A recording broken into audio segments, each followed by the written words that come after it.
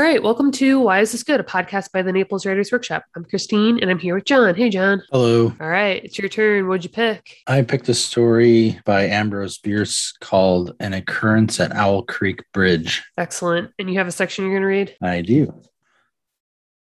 The man who was engaged in being hanged was apparently about 35 years of age. He was a civilian, if one might judge from his dress, which was that of a planter. His features were good, a straight nose, firm mouth, broad forehead, from which his long dark hair was combed straight back, falling behind his ears to the collar of his well-fitted frock coat. He wore a mustache and pointed beard, but no whiskers. His eyes were large and dark gray and had a kindly expression, which one would hardly have expected in one whose neck was in the hemp. Evidently, this was no vulgar assassin. The liberal military code makes provision for hanging many kinds of people, and gentlemen are not excluded. The preparations being complete, the two private soldiers stepped aside, and each drew away the plank upon which he had been standing. The sergeant turned to the captain, saluted, and placed himself immediately behind that officer, who in turn moved apart one pace. These movements left the condemned man and the sergeant standing on the two ends of the same plank, which spanned three of the cross ties of the bridge. The end upon which the civilian stood almost, but not quite, reached a fourth. This plank had been held in place by the weight of the captain. It was now held by that of the sergeant. At a signal from the former, the latter would step aside, the plank would tilt, and the condemned man go down between two ties. The arrangement commended itself to his judgment as simple and effective. His face had not been covered, nor his eyes bandaged. He looked a moment at his unsteadfast footing, then let his gaze wander to the swirling water of the stream racing madly beneath his feet. A piece of dancing driftwood caught his attention, and his eyes followed it down the current. How slowly it appeared to move. What a sluggish stream. He closed his eyes in order to fix his last thoughts upon his wife and children. The water, touched to gold by the early sun, the brooding mists under the banks at some distance down the stream, the fort, the soldiers, the piece of drift, all had distracted him, and now he became conscious of a new disturbance. Striking through the thought of his dear ones was a sound which he could neither ignore nor understand, a sharp, distinct, metallic percussion like the stroke of a blacksmith's hammer upon the anvil. It had the same ringing quality. He wondered what it was, and whether immeasurably distant or nearby. It seemed both. Its recurrence was regular, but as slow as the tolling of a death knell. He awaited each stroke with impatience and, he knew not why, apprehension. The intervals of silence grew progressively longer. The delays became maddening. With their greater frequency, the sounds increased in strength and sharpness. They hurt his ear like the thrust of a knife. He feared he would shriek. What he heard was the ticking of his watch. He unclosed his eyes and saw again the water below him. If I could free my hands, he thought, I might throw off the noose and spring into the stream. By diving, I could evade the bullets, and swimming vigorously, reach the bank, take to the woods, and get away home. My home, thank God, is as yet outside their lines. My wife and little ones are still beyond the invaders' farthest advance. As these thoughts, which have here to be set down in words, were flashed into the doomed man's brain rather than evolved from it, the captain nodded to the sergeant. The sergeant stepped aside. Like I was saying before we started recording, I hadn't heard of this one and you were shocked. So why don't you tell people? Shocked. Yeah, which you shouldn't be anymore by now, but tell people why you picked this one and what it's kind of known for. It's relatively famous as far as I'm aware. You know, it's in a lot of anthologies. It's an interesting exercise in point of view. I remember I wrote a story long, long ago for a workshop at school, and some guy in the class was like, oh, you should read An Occurrence at Otter Creek. He might have said Otter Creek, thinking, I think there's a live song with that title. But it was like, you know, the situation that's done here was something that was similar to what I had done in that story. But ever since, the story keeps coming up in random places throughout my life. Like it'll pop up in an anthology, it'll pop up somewhere. And so one of those stories that it's always around. Yeah.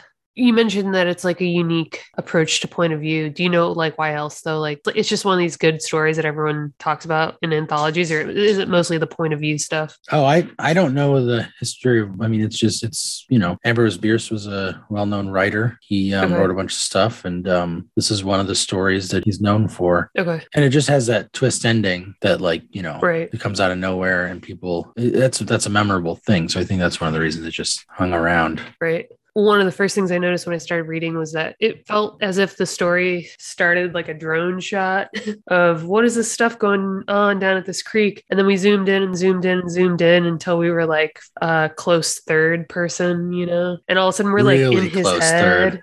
Yeah, I was like, whoa, I think we just broke like 5 rules because we didn't start in his head at all. We kind of started with like a lay of the land and then we were in his head. And then I almost wondered if we were going to be shifting to other people throughout, but then we stuck with him. And once we stuck with him, it was fine. But that was one of the first things I noticed. Oh, yeah. Like that first section, you're not sure until the ending there who the characters, like what character we want to pay attention to. Right. I mean, the first line is a man stood upon a railroad bridge. And it turns out that man is the man that we're going to know, but he doesn't even have a name until after the section I read. It's like the beginning of section 2. It's like Peyton Farquhar was a well-to-do planter. And then we start learning about who he is. But up until that point, we don't even know. Yeah, you're right. To call someone a man and then for the rest of the story to be in what is kind of like a dream state for his brain is quite a flex. That's right. Tobias Wolff and a bullet in the brain. He gave the guy a name in the first line. Yeah.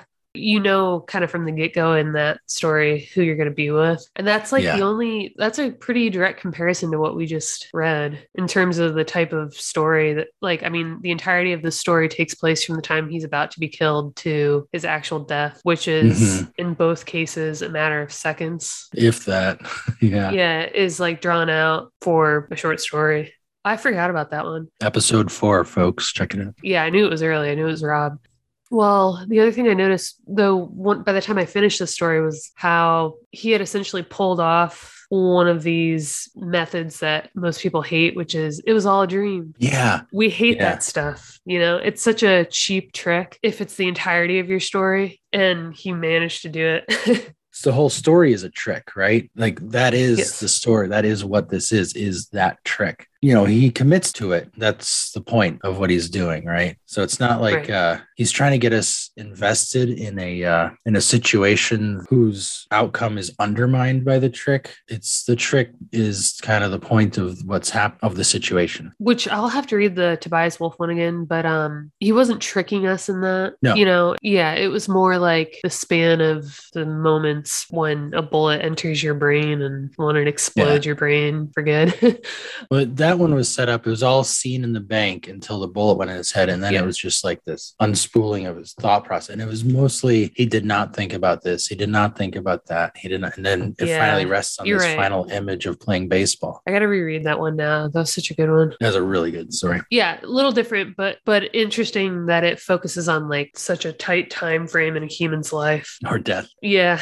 By the time you finish this story and you realize that it has been a farce for the reader, it was done well enough and it was like kind of poignant enough that I didn't feel I had been cheated. I, immediately understood why it was done this way. I think when we do feel cheated in these situations, it's because the trick or the dream state has been of like no consequence. Yeah. And here, the trick or the dream state was kind of this merciful moment right before the actual end. And it wasn't a trick of the narrator to create something like this as like a what if he thought this. It's almost like we were to take it as this is what was actually happening in his brain, that he's thinking to himself in his final moment that he could still get out of this and be home with his wife if things pan out. It's like his hopes and dreams versus the narrator just being like, what if like this actually played out in the character's head. I'm trying to think of a movie that does it was all a dream to you, and it's like, God, it's usually like an intro to something, and then it's like, all right, now here's the real story. But when it's like the entire movie, it's always like, why did you do that to me? I've just invested all of this time and it wasn't real, but this is real. Yeah, I can't think of an example of that. They always say don't do that. Yeah, it feels common in like kid stuff, like cartoons or the little middle school sitcom where it's like, oh God, and then I woke up. Yeah, so I don't know that we've come out and said it explicitly, but this is a story about a guy that's about to get executed. As it's happening, he's thinking to himself, I'm going to get hung and then I'm going to like potentially fall into the river lifeless, or I could hope to fall into the river, swim away safely and be done. I'm just glad either way that I'm not going to get shot and killed because that's the worst way to go. And then it turns out he does get shot and killed. No, he doesn't. Yeah, he was killed by a bullet. No, he never got off the rope. Okay, let me pull this up then. Let me see where I went wrong. The last paragraph, he says, he is about to clasp her, his wife, I think. He feels a stunning blow upon the back of the neck. That's where the knot breaks his neck. A blinding white light blazes all about him and the sound like a shock of a cannon. Then all is darkness and silence. Peyton Farquhar was dead. His body, with a broken neck, swung gently from side to side beneath the timbers of the Owl Creek Bridge. Okay. I thought that he was like shot at the same time that he was like hung so that they didn't have to think that he was going to survive the water part. I see why you would think that. Yeah, because it's not clear. But I get it now. There's like an impact in the back of his neck, like as if he'd been shot or something. That makes sense. Yeah, the cannon sound is like the actual breaking of bones. Yeah, it's like the breaking of his conscious world. It's just like it's over. Anyway, he's hoping not to get shot, and then he actually does get hung. He gets killed either way. He's trying to escape. He's like, the rope snapped, and now I'm underwater. Now how can I get out of this? And then, I got to swim, and then they're shooting at me. I got to dive underwater, and then I come up, and now it's fire at will, so they're gonna be more likely to hit me, and all this stuff. And then he climbs out, he gets away, and he's running towards his house, and then click. Yeah. Okay. So that's the whole story. But until you know that it's, this trick, you're just enjoying what you think is like some of the best action you've seen in a long time. That's right. Like one of the biggest, most exciting scenes from, a film where you're rooting for the villain. And we don't really know what he's done, but we know that these other guys don't like him. And whatever he's escaping, you're rooting for him, right? Because he's the underdog at this point. And the stuff that he does in this dream state where he, thinks he's about to be strangled, and all of that description feels so real. I don't know anything about being strangled or thinking that my neck's about to break, but it felt very believable and still kind of fresh. I don't feel like I've read a description of the life being choked out of you like that. And then once he's underwater, he like sees a shimmer of like sunlight, and he's like, I could probably swim up there. And then he's like, oh, my hands are already working at the knot, like his adrenaline is kicking in, and like his will to live is operating like outside of his brain at this point, and his body is just like doing the work of making this possible. And then he like surfaces, and then like you said, they start to open fire, and then he gets nicked by one of these bullets at one point. But anyway, you're reading all this and thinking like, holy crap, he did it. Oh my God. It's so badass, and I could picture it the whole time. A lot of times I have trouble, especially with like some of those older story style methods. I feel like sometimes I'm struggling to picture what's going on, but here I had like a vivid picture from the beginning to the end. Like I could draw the scene for you the way he described it, and I understood everything that was like kind of playing out. All the action was just like so good. It felt modern in the sense of it keeping my attention. Yeah. And then the way it was like described and everything, I was like, this is the kind of scene from a book that you don't have to adapt for the screen. Like you just follow the instructions and it would be like some good film. And then at the end, you think he's about to like embrace his beautiful wife, and he's like relieved, and he's been trekking through the forest to get to his little cabin, which I think at one point he describes as being like safely out of reach of these guys that were going to try to kill him. And you're like, oh my God. And then he actually gets killed. I think it was like touching too, because it's sad to think that when his death was so certain and apparent to everyone else, that he still had this wild hope. That it was so vivid and specific too. Made it really sad. Throughout all that, you're talking about like how it straddles, or it's on this line. It's an older story from 1891. Now we read that Sarah Orne Jewett story. Yeah, those are around the same time. And there's a certain style to 19th century writing that's a little different than later 20th century writing. But there's like little flashes of that here and there. Like there's this line right at the beginning of section 3, or near the beginning of section 3. He just fell down from the bridge, lost consciousness, and was as one already dead. And then he gets this pain comes up, and it says, these pains appeared to flash along well-defined lines of ramification and to beat with an inconceivably rapid periodicity. And I marked that. I was like, well, there's a 19th century sentence for you. Yeah, where it's kind of like $10 words and a little flowery for what's actually happening right there. Yeah. Yeah. Yeah, I mean, it's like, what's happening there, but it's a little ornate. right. Yeah, that's a good way to put it. It's not Hemingway, right? No, yeah. And it's not that it's like overdone. It's just like that was probably the biggest flex of the time was to be Yeah. like, oh my God, look at this sentence, which we still do. It's just the criteria for the type of sentence was a lot different. Mm-hmm. Yeah, they're showing off. And then as you're going through it, there's this paragraph where he's like, he was now in full possession of his physical senses. They were indeed preternaturally keen and alert. Something in the awful disturbance of his organic system had so exalted and refined them that they made record of things never before perceived. He felt the ripples upon his face and heard their separate sounds as they struck. He looked at the forest on the bank of the stream, saw the individual trees, the leaves and the veining of each leaf, saw the very insects upon them, the locusts, the brilliant-bodied flies, the gray spiders stretching their webs from twig to twig. He noted the prismatic colors in all the dewdrops upon a million blades of grass, the humming of the gnats that danced above the eddies of the stream, the beating of the dragonfly's wings, the strokes of the water spider's legs like oars which had lifted their boat. All these made audible music. A fish slid along beneath his eyes, and he heard the rush of its body parting the water.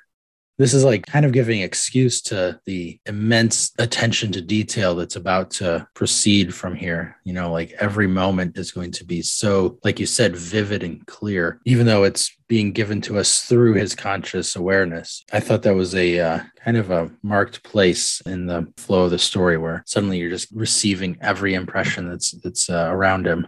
Yeah. This is like stream of consciousness at its fullest. That was my favorite part. I remember reading that and kind of like thinking to myself that it defined what this part of the action was going to explore. Because he like dabbled with this sense of like, like in the Matrix when they dodge bullets and they say that you can slow down time in really tense situations. It feels like things are unfolding in slow motion. And we got a sense of that when he first started drowning, when he was first underwater and his hands are working at the knot. But then the passage that you read was when I like keyed in and I was like, okay, this is where they're going to kind of show off. And it all came alive. All the descriptions of the things that he can't actually see with his naked human eye and he can't actually hear. But yeah, the author is like slowing down the world for you. And then like setting up what's going to happen with like the bullets in the water and all that stuff. Now, as a reader, your expectations are that he can dodge these things. He is like completely in tune with his body. Like his body is taken over and it's like functioning at its highest level right now. And that made it cool too. It was like a little superhero transformation or something. And then, yeah, it's also just that was such a good section to read. It was fun.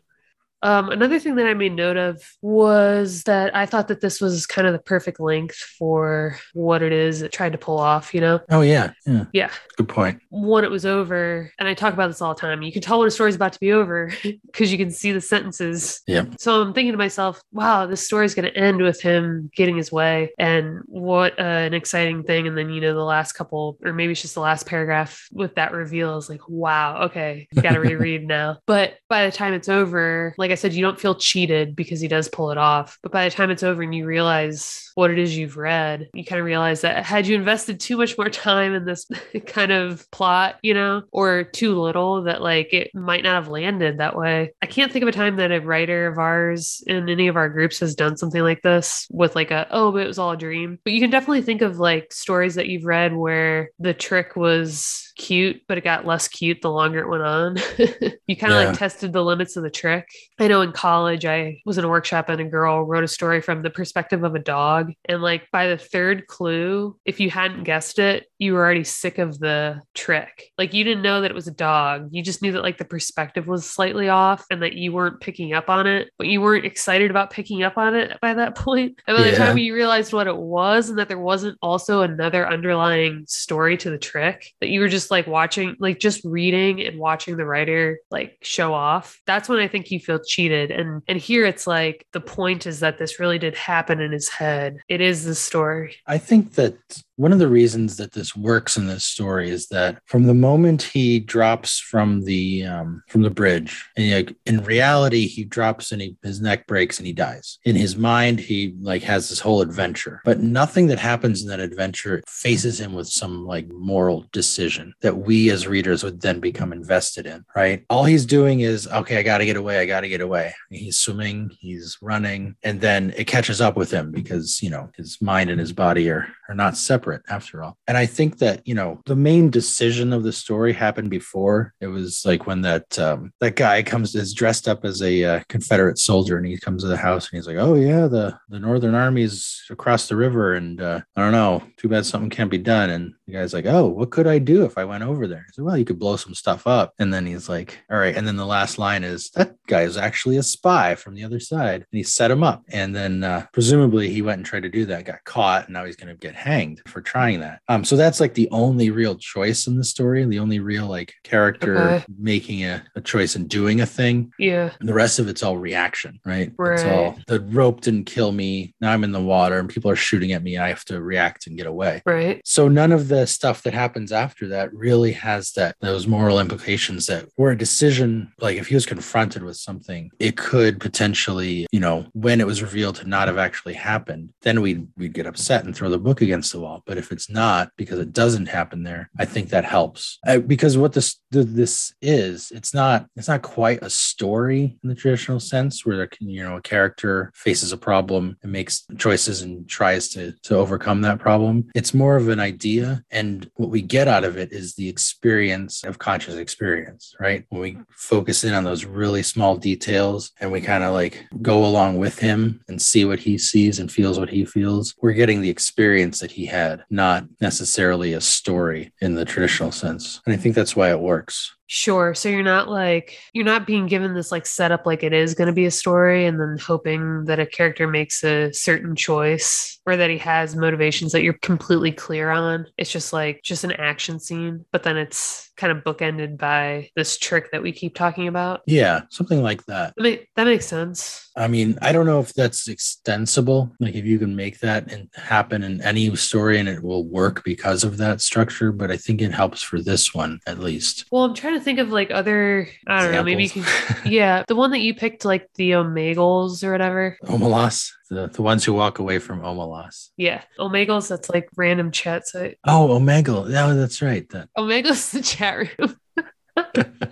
That's just like the first one I'm thinking of where we might have had a conversation about whether this is a story, and if it is it more like a fable and less like a story? But that one's totally different because the characters are making decisions. Yeah, that story, the characters, each townsfolk they have to confront the child at the bottom of the city, and they have to make a decision whether they're going to live there or not. That one's more of a philosophical inquiry than a story, but it still has story elements to it. Okay, well, here's maybe why it reminds me of it, because what you just said tips me off. Like you said, it's a story technically according to your definition, but the purpose is not to tell you a story. Yeah. It's an entry to this discussion that they want to make, this point that they want to make. Yeah. Otherwise it would be like so-and-so, the such and such, and then this history of who that person is. And then they're walking down the corridor to meet the child, and then they're about to confront them, and you get the whole background, but you get the scene of them confronting the child. Whereas that one was more of like an overview summary, and we got the scene of it, but not personalized. It's not fictive in that way. Well, maybe a way to describe this story then to make it like more widely applicable is not to really talk about the fact that this was like a trick or not technically a story, but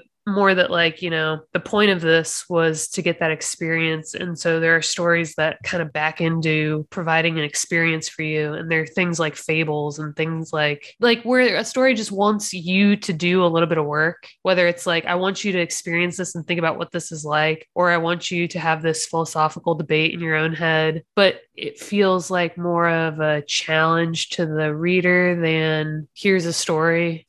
Yeah, I think you said something about the length that seems perfect for it. And flash fiction is often here's 700 words that gives you this like really concentrated emotion. Yeah. And that's not really a story, but it's worth reading. And it's, if it's well done, then it's a good experience. So when I say a story, it's not like a judgment. It's not saying like it has to be a story or it's bad.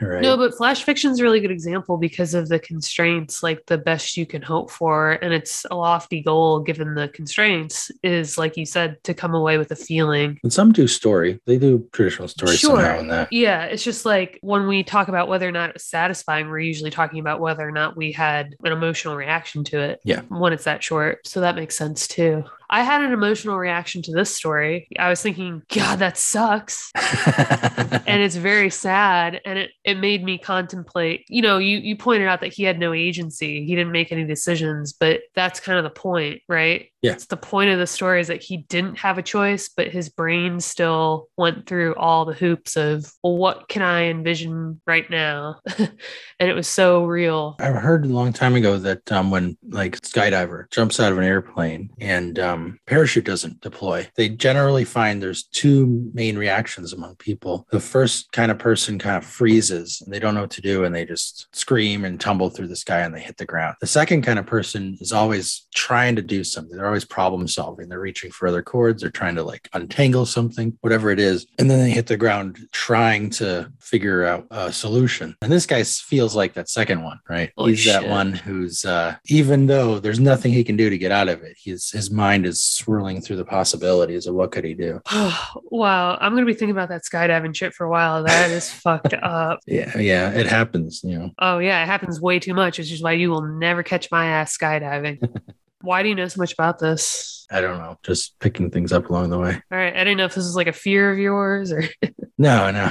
Yeah, sure. I'm always interested in people, like what makes people do things and that kind of like what motive, as a writer, you want to like pay attention to the kinds of things that drive people and the kind of characteristics that people can have or can lack that you can portray in a story. And so that kind of stuff about like what happens when the parachute doesn't open, right? That's rich for like finding out what is in the hearts of human beings. Oh yeah. As soon as you said that, I was like, wow, that's a short story. Yeah. Yeah, Jesus. Anything else to say about this? Another thing I wanted to mention was the last paragraph shifts to the present tense. Oh. The moment when he, everything is past tense, as far as I could tell. Yeah. Suddenly he heard a sharp report, a counter squirrel had caught. And then the last paragraph is, he fell asleep while walking. For now he sees another scene. He stands at the gate of his own home. All is as he left it. This is present tense until he dies, until as he is about to clasp her, he feels a stunning blow upon the back of his neck. A blinding white light blazes all around him. And then the last paragraph, which is only that one sentence, Peyton Farquhar was dead. His body with a broken neck swung gently. That's past tense again. Right. I think it's obvious why that happened, but it might be useful to point that out. Why the shift happened? Yeah. Maybe it's not obvious. Maybe I don't know. I mean, I get the effect, but I didn't notice it. So why do you think it's obvious? Well, it's because it's the moment. This is like the moment that everything is leading to. Right. And there's this moment. This is the present. This is the eternal moment of his dying. So that's the present moment. Everything that led up to that is the past. And then the last paragraph, shifting back to the past, is also a shift in point of view. Because now it's more third person removed. It's not in his psyche anymore. Yeah, because his brain is dead. Brain is gone. That part I understand, kind of the removal, but yeah, I missed the tense part. Yeah, and of course we comment on tense all the time when we do the workshop and stuff, and it's important. I don't want to say it's not important to get that right, but readers don't always notice. They don't pay attention to these little readers details. Don't notice when it's done correctly. They notice when it's done incorrectly, which is why we focus on it. But you're right. That's right. The goal is that we don't notice this stuff. Yeah, the goal is that you forget about the words, right? Yeah, which is why we're pointing this out. And this is a really good example. It's like it worked so well that I completely glossed over it, but I still understood the way that this was laid out, that was a pivotal moment, his arrival home, right? Mm-hmm. Whether or not I can articulate that it was the tense shift that did it in my brain, or the fact that I could see the page coming to an end, whatever it was done expertly, which is why we have to point it out. All right. So now do you have a lesson, a takeaway? So my takeaway, I guess, would be not every story has to be a story. Wow. Stark shift. Man. In everything that it's you hard have for said me to say this point. Holy shit. I've been coming to that for a while though. And I think, oh my God, just thinking about it, like, in the workshop, I think it's important to point out to people that you should try to write a story. People need to know what that looks like and what it feels like to have like an actual character with facing a problem, trying to overcome it. It's important. But fictional writings can do other things. They don't all have to do that thing. There can be other purposes to which the craft is put. Okay. And this is a good example of that. It's not necessarily like that traditional form of character facing a problem that it's trying to, I mean, you could line that up, but it's different because of the fact of choice and decision making and agency. Sure. So it's not quite a story in that sense. But yeah, so that's my takeaway is maybe you can do other things with fiction. Wow. John's takeaway is you don't have to listen to any of the other episodes we've ever recorded because he just contradicted all of them. We're going to stop now. Yeah. Okay. Well, I'm pretty sure I've talked about this before and it's not really mind blowing or anything. It's under extreme duress that I present this takeaway, which is that I think, like you said, that this is a good example of like fiction being able to do more than tell a story and, be enjoyable for a reader. What I think is a simple takeaway for why it works is back to what I said about this being a good length. If you're going to attempt something that isn't traditionally a story, and if it's going to feel like you're being clever somehow, maybe give yourself a word limit because, like I said, with the dog example, the longer the trick went on, the less cute it got.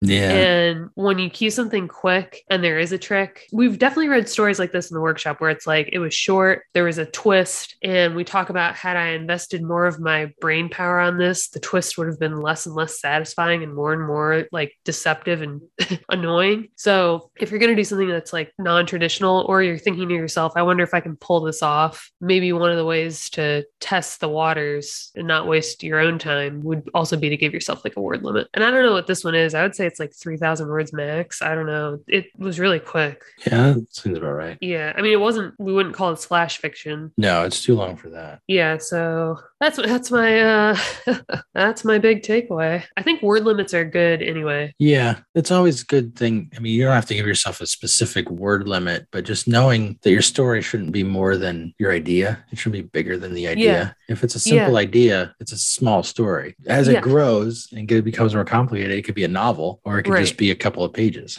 Right. Well, I have the opposite problem where I can come up with short story concepts all day because for me, they're like this tiny like breadcrumb of a notion. I'm like, I can write about that for 3,000 words. For me, it's more like when I come up with like a bigger idea, like a whole slice of bread, then I'm like, how do I get a loaf out of this? And that's when I end up with like all this fucking filler Wonder Bread shit. And it's terrible and nobody wants it. And I'm like having a rough time generating it. Yeah, that's a good point, though, to have the reverse idea where it's like, I can write about this for this long and I can make this work for something short. Yeah, there might be a formula for that somewhere if we could like work that out. Like if you have one idea, it's like 500 words, but 1,500 needs 3 ideas or something. I have that innate sense in my own brain where I'm like, is this worth me rambling? Probably not.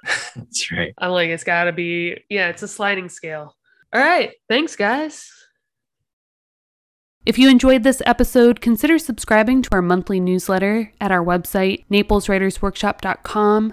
And for daily writing tips, industry news, and great short fiction, join our Facebook group at facebook.com/groups/Naples Writers Workshop.